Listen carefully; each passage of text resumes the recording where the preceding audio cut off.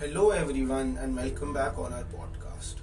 आज सुबह एक बहुत ही ज़्यादा सैड न्यूज़ आई क्रिकेटिंग वर्ल्ड से, जो कि शायद पूरी कंट्री के लिए काफ़ी सैड थी। वो ये थी कि यशपाल शर्मा सर, जो 1983 वर्ल्ड कप विनिंग टीम का भी पार्ट थे, उनकी हार्ट अटैक की वजह से डेथ हो गई। अभी कुछ दिन पहले एक इंटरव्यू हुआ था पूरी 1983 टीम का, जब उनकी वर्ल्ड कप विनिंग की एनिवर्सरी थी, तो उसमें भी यशपाल सर प्रेजेंट थे और काफ़ी हेल्दी एंड फिट लग रहे थे।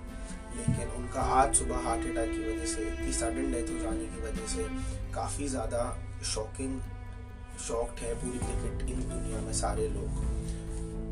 मैंने लेजेंड लाइक हिम, जिन्होंने वर्ल्ड कप जितवाया आपकी कंट्री को, पहली बार उनकी डेथ हो जाती है, तो ये पूरी देश के लिए काफ़ी ज़्यादा सैड न्यूज़ होती है। यशपाल सर की एज सिर्फ 66 थी और उनका इतनी जल्दी उनको हार्ट अटैक की वजह से उनकी डेथ होना बहुत ज़्यादा सैड है। और अपडेट्स के लिए प्लीज़ सुनते रहिए। Thank you.